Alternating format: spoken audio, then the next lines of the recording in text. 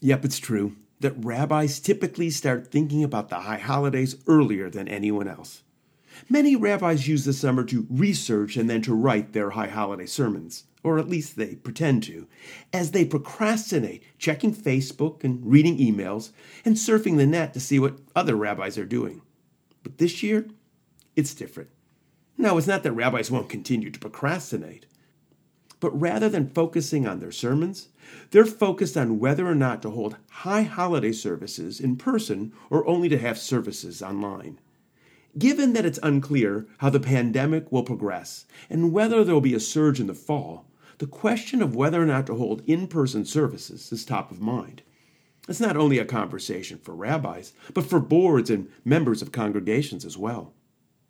In April and May, lots of folks were taking a wait-and-see attitude, hoping that something miraculous was going to happen and that life was going to quickly return to normal, whatever normal is in a post-pandemic world. But as it has become clear that no miracle is going to occur and no vaccine is going to be developed soon, congregations no longer have the luxury of wait and see. A decision needs to be made. Of course, congregations will be influenced by different values as they decide what to do. There will be some congregations that believe in-person services are necessary to fulfill God's law. Other congregations will be driven by tradition that until this year, meeting in person was the norm. Still, other congregations will see the issue through the lens of politics, given that every decision being made today, even whether to wear a mask or not, is seen as political. And I imagine that if you ask the leadership of any of these congregations, they'd all say yes, and we're concerned about the health of our members. And some will continue, but life is full of risks, thus coming to services is just one of them. At Congregation Beth Adam, we are concerned about the health and well-being of our members and that of our staff.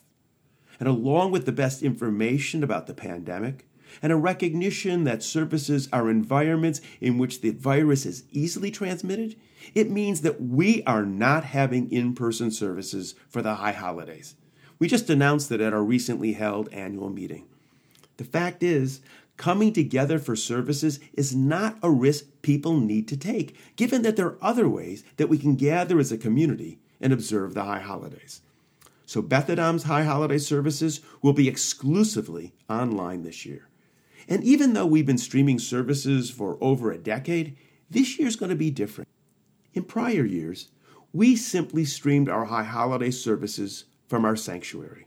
Our online participants could see and hear the many people who were gathered there. But not this year, given that there will be no services in our sanctuary to stream. So members of Beth Adam, along with myself and Rabbi Burstein, are discussing what these exclusively online services will be. And while I don't know what they'll ultimately look like, we've already made a few decisions. This year's services will be a combination.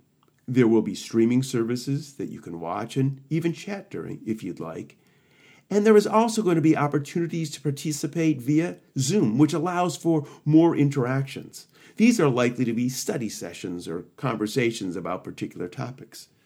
I can assure you that whatever the streaming services look like, they will be shorter than in prior years, and so too will the sermons. This is a work in progress that will continue to develop over the next several weeks. While some in the Jewish community feel repetition and replication of what our ancestors did is at the core of Judaism, I believe the creativity and change has enabled the Jewish people to thrive. So what's most important, through innovation and technology, we will be together sharing these high holidays. I'm Rabbi Robert Barr of Congregation Beth Adam and our Jewish community. And as always, thanks for listening.